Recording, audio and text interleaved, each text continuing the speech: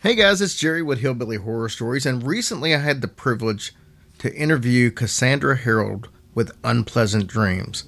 Now, this is a podcast that she does that's produced on her father's media network, Jim Harold Media, and I had a chance to sit down with both of them and talk about the show. It was a fantastic conversation. During the midst of the show, I mentioned what my favorite episode of Unpleasant Dreams was, which was on Death Sounds, and afterwards, Jim and Cassandra was nice enough to actually send me that episode. So right after this quick interview with the two, I'm going to play the entire episode for you guys so you can become familiar with Unpleasant Dreams with Cassandra Harold. Enjoy. Hey guys, I'm excited because on a rare occasion, I've got two guests on, and I got to tell you, this is going to tie in because this is one of my new favorite shows, The Unpleasant Dreams with Cassandra Harold. I absolutely love the show. It's everything about it is kind of perfect. It's got good production qualities, and we're going to definitely talk about that. But it's the right size, usually 15 to 20 minutes in size. And this young lady has the perfect voice for what she does. So thanks for coming on, Cassandra Harold. Thank you so much for having me. And I said, we've got two guests. Some of you may be familiar with her father. He's kind of the godfather of paranormal podcasts, Mr. Jim Harold. He hosts several wildly popular podcasts, but the two that immediately come to mind are the paranormal podcasts and, of course, Jim Harold's Campfire. Jim, thanks for coming on.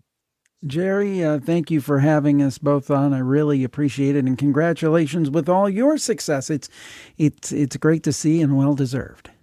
We appreciate it. We obviously owe you for some of that success because I had an opportunity to come on Campfire years ago, and that hit at a time to where, you know, we were just starting to kind of really come up, and you have such a massive audience that that just springboarded us into where we're at today. So thank you for the opportunities as well.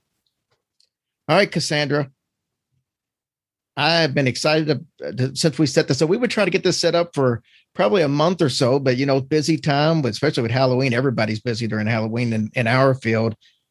Tell me a little bit, if I had never listened to your show and you were going to describe your podcast in a nutshell for the listeners who haven't heard it yet, how would you describe it? Yeah, so they're just like little bite-sized stories about different aspects of both the paranormal and a little bit of true crime. We do lean more toward the paranormal side, but we do have a couple true crime stories thrown in there. And it's just the strange, the unexplained. That's really what we're interested in kind of tackling. So in, like you said, like 15 to 20 minutes-ish, usually an episode, we will take a specific topic and we will just dive in depth on that topic. We'll talk about different theories related to whatever it may be. So we've done everything from Black-Eyed Kids to Elisa Lam. And we just dive into different theories, different explanations for the kind of strangeness that has gone on. We do a little mini history lesson on the phenomena, and we just kind of take it from there. I got to be honest with you. My favorite episode, and this would you would probably take 5 guesses and you might not guess it, but my favorite episode so far is on the sounds of death. I love that. And mainly because you cover something that we covered a long time ago, but most people seem to be unfamiliar with, is death knocks. And, you know, you talk about the 3 knocks and, you know, usually being a bad omen and things like that. And I just love that aspect. And it was nice to hear somebody cover it because I never hear that subject covered. Oh, definitely. And all of the props for the writing, I just do a little bit of tweaking, but the majority of the writing and the research is Maddie Hilker or E.M. Hilker.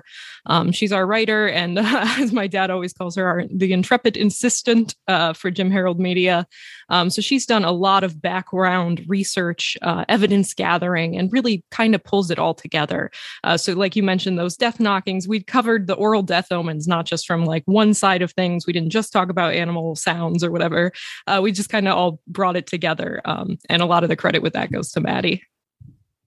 So tell me how the podcast, first of all, how did you come up with the name Unpleasant Dreams? And how did the podcast come around to begin with? Was this your idea? Was this a suggestion from somebody else? Is it just something you've been looking to do for a while? Give me some insight. Yeah, so my dad actually approached me with the idea for the podcast. He wanted to do something initially that was kind of like Spooky 101, kind of giving people who didn't know about a particular subject a kind of crash course on everything that you'd ever want to know about the given subject. And he thought it would be kind of cool to do it in a different style, a little bit more dramatic, not as necessarily as conversational as some of his other shows, not in an interview format, but, a little bit more of a narrative to it. And I thought the idea was fantastic, and I was so excited to be able to, bring some voice to that. Well, I think one of the things I love, and we'll talk to Jim about this. Jim, you're the producer of the show, correct? Yes. Do you choose the music and the editing part of it, or is that something that both of you decide on? How does that work? Well, the interesting thing on The Voice, I give Cassandra no direction whatsoever. I basically say record it, and she does her own direction. She comes from, she's a little bit modest, but she comes from a drama background. She was a triple major in college. She was a minor in theater, actually studied in London, and that's why I thought of her for the podcast, because I thought, I've got an actor right in the house. Why not? Why go outside? She's right here. So the thing is that on that part, she handles the way it's read, the feeling that's put into it, whether to be a little more spooky in one part than the other. So that's all her. And then she basically hands me those tracks and she says, put music to it or sound effects like the Oral Death Omens you talked about, which is one of my favorite too. That and the one we did on Robert Johnson, I think, was also the Meeting the Devil at the Crossroads. That one as well was one of my favorites. So basically I just take it and, like so many podcasters, we use production music that we purchase. So there's no rights issues or anything, but I try to find a selection that I think is appropriate, and then we time out the transitions. If there are sound effects when appropriate, we put those in the right place. So I handle all of them, that on the editing side. Now, she gives me the tracks ready to go, so I don't have to edit those at all, which is, thank you, Cassandra. That makes life easier. Least I can do. But the music piece is me, and then we put it up. So it really is a team effort. I can't stress enough. It really begins with Maddie Hilker, who is our intrepid associate producer, assistant, and also writer for this. And then Cassandra does her thing, and then I do my thing. So it really is truly a team effort, I think. But I can't say this enough, but it really is the perfect show. And I say that in full respect of other shows, including our own. I try to do something similar in our Hillbilly Dead Time stories where we put some music behind it and try to be a little more written out and everything. But then I hear your show and I'm like, this is what I wish I could do. Some people have a talent that other people don't. And I think, Cassandra, you've got that talent, because when you read these stories, man, it's just, I literally get so involved in the story that I kind of lose track of what's going on around me. And it takes there's only a few people I know that can read stories like that get me so involved. And it's something that I'm very envious of. I wish I had that ability that so many people probably wish they had as well. So congrats to how awesome you actually do on the show. Thank you so much. Yeah, I mean, I think, so much of it is just already right there in the stories. I think that they're just so fascinating that, it's not that difficult to breathe some life into them because they're already so alive and so complex and, kind of interesting. And that's kind of what I mean. She's too modest. She's too modest, but I'm sorry. No, I was going to say, that's what I mean by it being the perfect show, because I think your reading is impeccable. I think the writing is fantastic. So they do a great job of writing the script and researching the script. I think the music, I've not heard an episode yet where I thought, I don't think the music necessarily goes with it's just like, it literally is, every aspect of it is exactly what you inspired to do when you create a show. What were you going to say, Jim? I just felt that Cassandra tends to be a little self-critical and modest. So she kind of like, I just read this. It's okay. It's okay. But she really does a great job at it. There's no question about it. And I again, part of that's proud dad, but part of it, Cassandra will be the first one to tell you that if something's not working or it's not good, I'm probably more critical on my kids than I am on anybody else, which I don't know if that makes me a good dad or a bad dad. But my other daughter does a lot of editing for me. Cassandra does some, and my other daughter. And if something's wrong, I'll kick it right back to him and say, nope, this is wrong. You got to fix it. So I try to, as much as you can, put that dad thing aside and say, okay, this is what I expect, and she never fails to deliver. I don't ever have to have her redo anything because it's pretty much the way that I would want it right out of the gate. So big props to Cassandra. I think that's so much of what makes it such a great, collaborative storytelling process, though, is that we're all interested in, putting forth the best, most interesting product that we can for our audience. So, when something's like, oh, I don't know if that seems right, we're ready to go back into it, sort it out. So, Cassandra, tell me how, as far as like, do you have any say in the stories that you're going to do? I know you said that you don't do most of the writing of the research, but do you throw out some suggestions on, hey, I'd like to cover this, or this might be a cool story? How does that part of it work?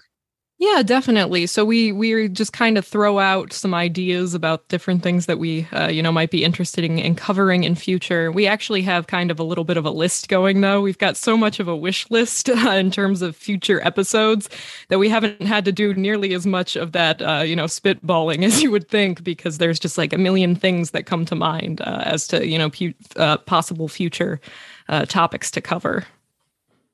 Yeah, it's funny. Somebody asked me literally 4 or 5 years ago when we first started, they were like, I mean, aren't you afraid you're going to run out of topics? I'm like, there's no possible way to run out of topics. My problem is I don't have enough time to do everything that I want to do. So that's more the case.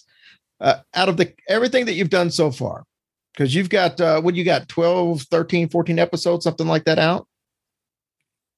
Yes. I feel like I should know that. I understand. I lose track too. Trust me. But what's your favorite topic that you've covered so far? Probably the Elisa Lam case. It's a really tragic story. Definitely. Yeah. Just very, very upsetting. But also so deeply complex in its layers. It was just a really interesting one for me to do. You'd seen like the Netflix documentary, but to kind of see like this different take on it. That was personally my favorite one that we've covered so far. What I feel bad about her is the Cecil has such a reputation that her story kind of gets lumped in with everything else, and it really isn't the same as a lot of the other stuff that happens. It's really tragic when you realize that so many people, will take the Cecil. There's been a lot of individuals that have had tragedies there, but because there's so many, they all become collectively known as one. And that's kind of sad for the individual. Oh, absolutely. And that's what I like about our show, is because we're isolating, kind of like these specific individuals to do a case on. When we do those kinds of cases, we're really able to give the full attention to that one story, as opposed to, trying to cover everything possible about it. We're able to kind of zero in. I haven't had a chance to listen to the latest episode, but I saw it was on Dr. Shepard. And if my memory serves me correct, that was the gentleman that The Fugitive was based on. Am I correct in that? Dad, you want to take this one? Yeah, I believe it. I was going back and forth with that about Maddie, and I mentioned that, and she said that was not the case, but I'm not 100% sure of that, because if people know of the 60s show with David Jensen, they talked on that show about a one-armed man that the doctor claimed, and in the Sam Shepard case, which incidentally was, right down the road in the Cleveland area here. He talked about a bushy-haired man. It just seems like the parallels are too much. So that's Jerry. That's what I always heard. Maddie was telling me that that's a myth, but I'm going to have to do some of my own investigation on that. I think The Fugitive is a little early for Cassandra. Well, they did a remake of it not too. Yeah. I mean, Yeah, 20 years ago Ford. or so, but with Tommy Lee Jones. Yeah. And I think was a Harrison Ford was the Yep. and then That's Tommy Lee Jones. Yeah. So the thing is that case has always fascinated me. So I put a vote in for that one because that was the trial of the century before OJ in of the 20th century. That was a really big deal. I think it's a little bit lost to the mists of time now. As time passes on, people forget about things, but a disturbing and fascinating case nonetheless. Cassandra, where do you see this taking you? I mean, you've started the podcast. Have you got the entertainer bug yet to where you're like, you got all this training for theater and stuff? How does that compare when it comes to podcasting? Yeah. So it's a very interesting transition, from theater to, the microphone. First of all, on a just technical level, projection is something that's very different on a stage versus just talking on a mic, something I still need to kind of adapt to. But there's a lot of great similarities as well, that I've really been enjoying because, as I've just, graduated, my undergrad, I don't really know that I want to pursue, theater acting in that way. So having the podcast is an opportunity to kind of explore that side of things and to continue to be creative and artistic by using kind of my theater background in a different light has been really rewarding. Is voice acting something you would like to try out at some point? Yeah, I've definitely been considering taking on some of that a little bit. I've just started to scratch the surface, though. Understandable. So, Jim, let me ask you this: when you sit back, you've got an array of podcasts. You've tried several different things, from true crime to paranormal over the years. When you hear her podcast, and I know you're a professional at the end of the day, so you can set aside the family part of it. What do you hear when you hear the podcast? I mean, can you think about it outside of hey, that's my daughter, and more just from a, man, this is really artistic, or I think this could go a different direction? How do you feel at the end of the day when you listen to the podcast as far as a finished product? Well, I'm proud of what we've done so far, and I hope it's certainly just the beginning, because we'll tweak and we'll look at the topics that are more popular. Maybe we even next year go even more paranormal, less true crime. But I'm pleased with it, and it's kind of what Cassandra started the interview talking about. I would like to build a library of different topics where people could go and say, hey, I can listen to this podcast to learn about a mysterious topic, and then I can take it from there. On our website, where Points Back, we're very diligent, and Maddie is very diligent about great sourcing and those kind of things. So if somebody finds out about the oral death sounds, or they hear about Robert Johnson or Sam Shepard or shadow people, they can say, I can go to the website and I can start my investigation here, and all these great sources I can look up and so forth. So I think we're on the road to that. There's always, all of us can be better, and I think we've got a heck of a start. And I just hope to continue it and just hone on the topics that people want to hear and continue to grow it. But, unless you're a huge company, you don't grow a podcast overnight. It takes time to build. So I just want to kind of keep it on. But so far, I'm very proud with what we've done, what Maddie's done, what Cassandra's done, and to a lesser extent what I've done. And the other thing is I like it because, as Cassandra said, it's a different type of show. Campfire is an informal discussion with my listeners. Paranormal Podcast is interviewing experts. This, again, is that more narrative kind of polished, rather than a talk show, or more polished kind of product, a narrative product. And, those are very, very popular. And you look at companies like Wondery. So I felt it was time to do one of those. And I think we've gotten a heck of a start at it. They're very hard to do and do correctly. As I sit here sometimes for an hour and a half, just trying to get the monologue down for a 15, minute episode. It can be, because there's a different level of perfection than you strive for when you're just having a conversation or an interview. You just, it's a whole different ballgame. It's like, I could have said that word better. Let me redo that. Next thing you know, you've put a ton into it. But it's rewarding. So with that being said, Cassandra, what's been the most rewarding part of podcasting in your short career so far? Yeah, so I'd have to say the little interaction that I've had with fans as of yet, people who are really interested in the show and are enjoying it has been so great. Looking at reviews and things and seeing that people are, enjoying what we're creating and wanting to see more. That's just, I think, been the best part. Now, has there been any surprises so far? Was there something that's happened or something that somebody said to you that was like, I never really would have thought that would have came from this? Have you had any of those experiences yet? I mean, this is perhaps a little too general, but just that people enjoy it as much as they do. As my father said, I'm pretty self-critical. So half the time when I record things, I'm like, well, I think I did okay. But to see the response and see that people are actually really enjoying it was a little bit surprising to me. Well, at some point, and if you do this long enough, and I'm sure you will, somebody's going to hit you with one that's just going to blow you away. Somebody's going to tell you that, they've suffered from an illness and your show helps them get through it or something like that. That's going to happen at some point in time. And, you can't explain the feeling that you get when you realize that you made a difference in somebody's life that you had no idea you were making. So that's coming. Trust me. Jim, I appreciate you taking the time to come on.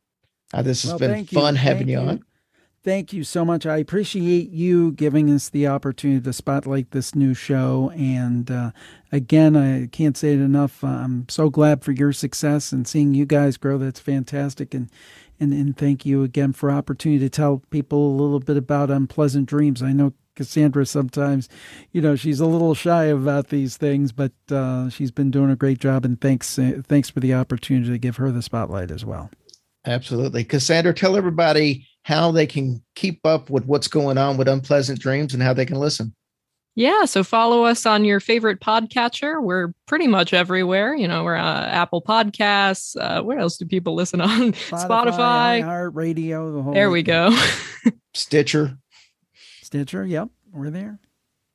And JimHarold.com as well, if you want the show notes and everything. We have a new website over the last 3 or 4 months, which we're really excited about. It looks super, super high class, and couldn't say that about the website for a long time. Very sharp. Looking good now. Looking good.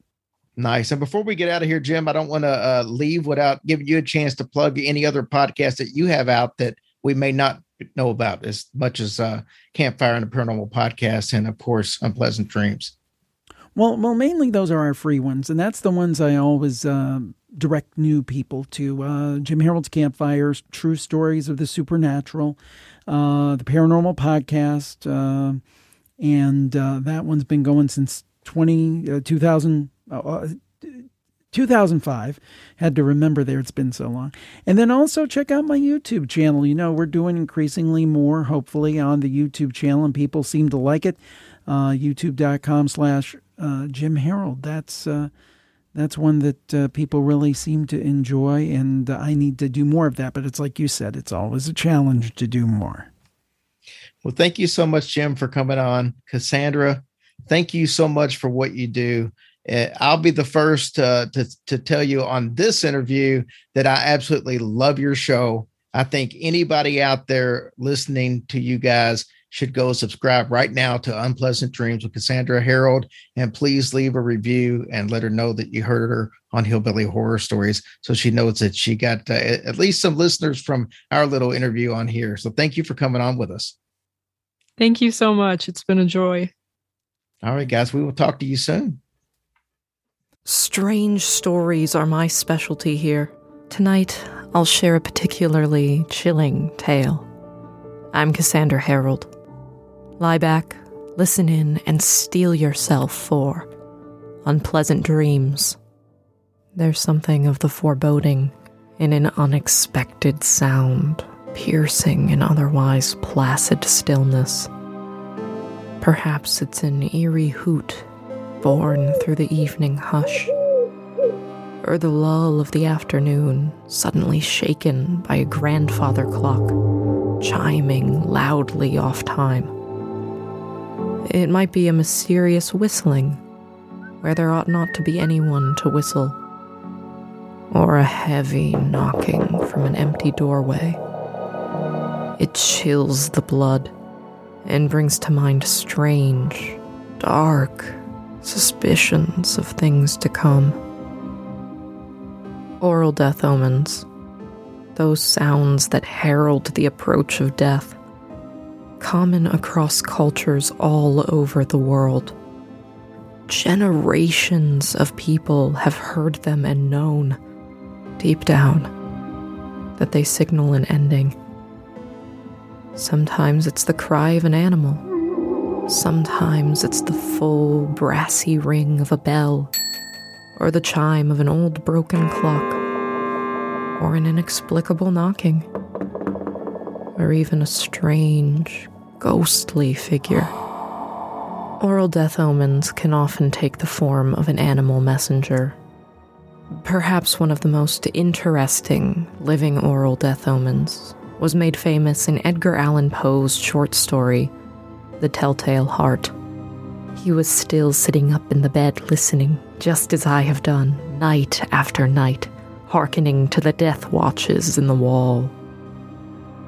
The death watches being referred to were, of course, the death watch beetle, a wood-boring beetle that makes a peculiar tap-tap-tap sound from within the walls of the home or building they've infested. As author Laura Martesiot suggests, the beetle's tap-tap-tapping became associated with the long, sleepless vigils held by the bedsides of the dying, during which the sound of the beetle would persist throughout the otherwise quiet night. Over time, people came to believing that the tap-tap-tap was forecasting death rather than simply accompanying it, and they came to dread it during those long, silent nights. Birds, the natural predator of beetles, are also a common source of oral death omens. Owls, in particular, are generally seen as magical birds, for both good and ill, across many countries and cultures. And as such, they are commonly considered death-signaling birds across vast geographical expanses. The Hottentot in southern Africa believe that the hooting of an owl predicts death, as do a number of Native American tribes, as well as people in Mexico and India. A relative to the owl, the tawny frogmouth, also has a cry that portends death throughout Asia and Australia. Other notable birds whose cries serve as an omen of doom are those beautiful, shining black scavengers, the raven and the crow, whose cry sounds like corpse, corpse, corpse, as Nancy Richman points out in her excellent book, Appalachian Folklore, Omens, Signs, and Superstitions. The whippoorwill, named for its song, also comes to mind as a bird of warning. The common use of these birds in literature and film certainly helps cement in our minds their role presaging death. However, merely the sight of large black birds eating a dead animal, or the pretty, otherworldly cry of the whippoorwill, would doubtlessly keep those legends alive without assistance. In general, though, the most alarming death omens must be those animals behaving out of character and making noise when they ought not, doing things which makes no sense for them to be doing. Animals are, on the whole, creatures of habit. Certainly domestic animals are. Deviations from their normal habits tend to be interpreted as death omens across the board. Be it a cow lowing after midnight, a crowing hen, a black cat meowing precisely at midnight, or a beloved family dog uncharacteristically howling like a jackal. A woodpecker knocking at your door signals a coming death as well. Certainly, it may be true that animals know what we do not and cannot. Who knows what an animal might see through those slitted, reflective, strange, or beautiful eyes? It's not just animals behaving out of character that you need to watch out for, however. There are objects behaving out of character to be aware of as well. The chiming of a broken clock, or a clock that chimes 13 times, is a sure sign that someone is going to die. As is a clock that chimes between hours, or one that simply stops in the United Kingdom. As noted in Death Omens of the UK by E. Jones. Bells could mark some real trouble as well. Church bells, in particular. A church bell ringing spontaneously can predict a coming death, as can a bell that rings during a hymn or a wedding. If you'd prefer to be unaware of impending death, avoiding clocks and church bells may not help you. In both the UK and Appalachia, hearing a bell ringing in your ears, sometimes called dead bells, after the shepherd poet James Hogg, may also foretell your doom, or that of one of your loved ones. And a sailor who hears bells and feels a phantom touch has been warned that his ship will sink. When discussing oral death omens, as with writing death and other hardships, the rule of 3 is important to remember. This perhaps remains even more true when it comes to mysterious knocking. In Wales, the phenomenon of 3 mysterious knocks was known as the Tolaeth, and always predicted death. The same legend exists under different names in Irish, Scottish, Jewish, Indian, African, and Native American folklore. Always 3 knocks. Always before a death. In some places, it's evil spirits. In some, it's ghost carpenters working on a coffin. But while the cause is always wildly different, the omen and the outcome are always the same. In Appalachian folklore, uncaused knocks around liminal places like doors or windows signal a coming death as well, as does a mysteriously rattling church door, regardless of the number of knocks or rattles heard. In fairness, it's difficult to think of any good that could come from random knocking and violent shaking of an untenanted door, with or without death in mind. But sometimes, these knocking sounds are not uncaused. Mysterious figures also often serve as oral death omens. Many of us know the Tommyknockers from Stephen King's novel of the same name, but the Cornish legend of the Tommyknocker is a very different thing, marrying both knocking death omens and mysterious figures. Tommyknockers, also called simply knockers, were believed by Cornish miners to cause the knocking sounds that precede a cave-in. Some believed they were the spirits of those killed in mining accidents, knocking to warn the living and help them avoid the same fate. Others maintained that they were evil spirits, and the knocking was, in fact, the sounds of the spirits hammering away to cause a collapse in the mine. Then, we have possibly the most famous harbinger of doom, the Banshee. the banshee figures into many, many stories and legends, and is well known as a spectral woman whose blood-chilling screams serves as an omen of death. There is a similar figure in Welsh mythology, the Cahurith, whose cry is often heard 3 times by those doomed to die, and can be heard on the shore keening before a shipwreck occurs. Scottish folklore has another old keening hag, known as the Cailleach, among whose many roles includes that of a shrieking death omen.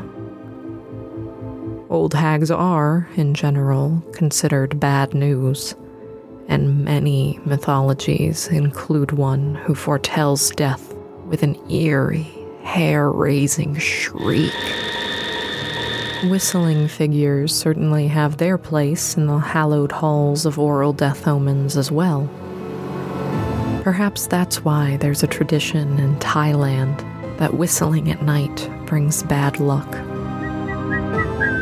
There are a group of spirits known as the Seven Whistlers in the United Kingdom, whose strange whistle sounded like a flock of birds heard from very far away. Or, in the words of author E. Jones, the muted sound of children singing a funeral dirge. The Seven Whistlers were particularly concerned with portending the death of miners, sailors, and railwaymen. Closing out our survey of oral death omens is quite a different whistler. El Silbón, the whistling man of South America. El Silbón in life was a young man with a terrible anger. He killed his father when he refused to give him what he wanted.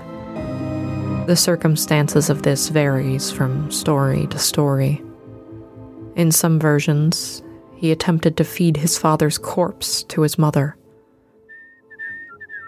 The man was cursed to become El Silbón, carrying a sack of bones on his back, generally believed to be his father's bones, and whistling a very strange, remarkable whistle. In some versions, El Silbón kills the hearer himself, but just as often, his whistling simply signals the coming of death. Either way, I'm happy to never have heard his peculiar whistle myself, nor most of the other oral death omens mentioned. Some sounds don't need to be heard to be believed.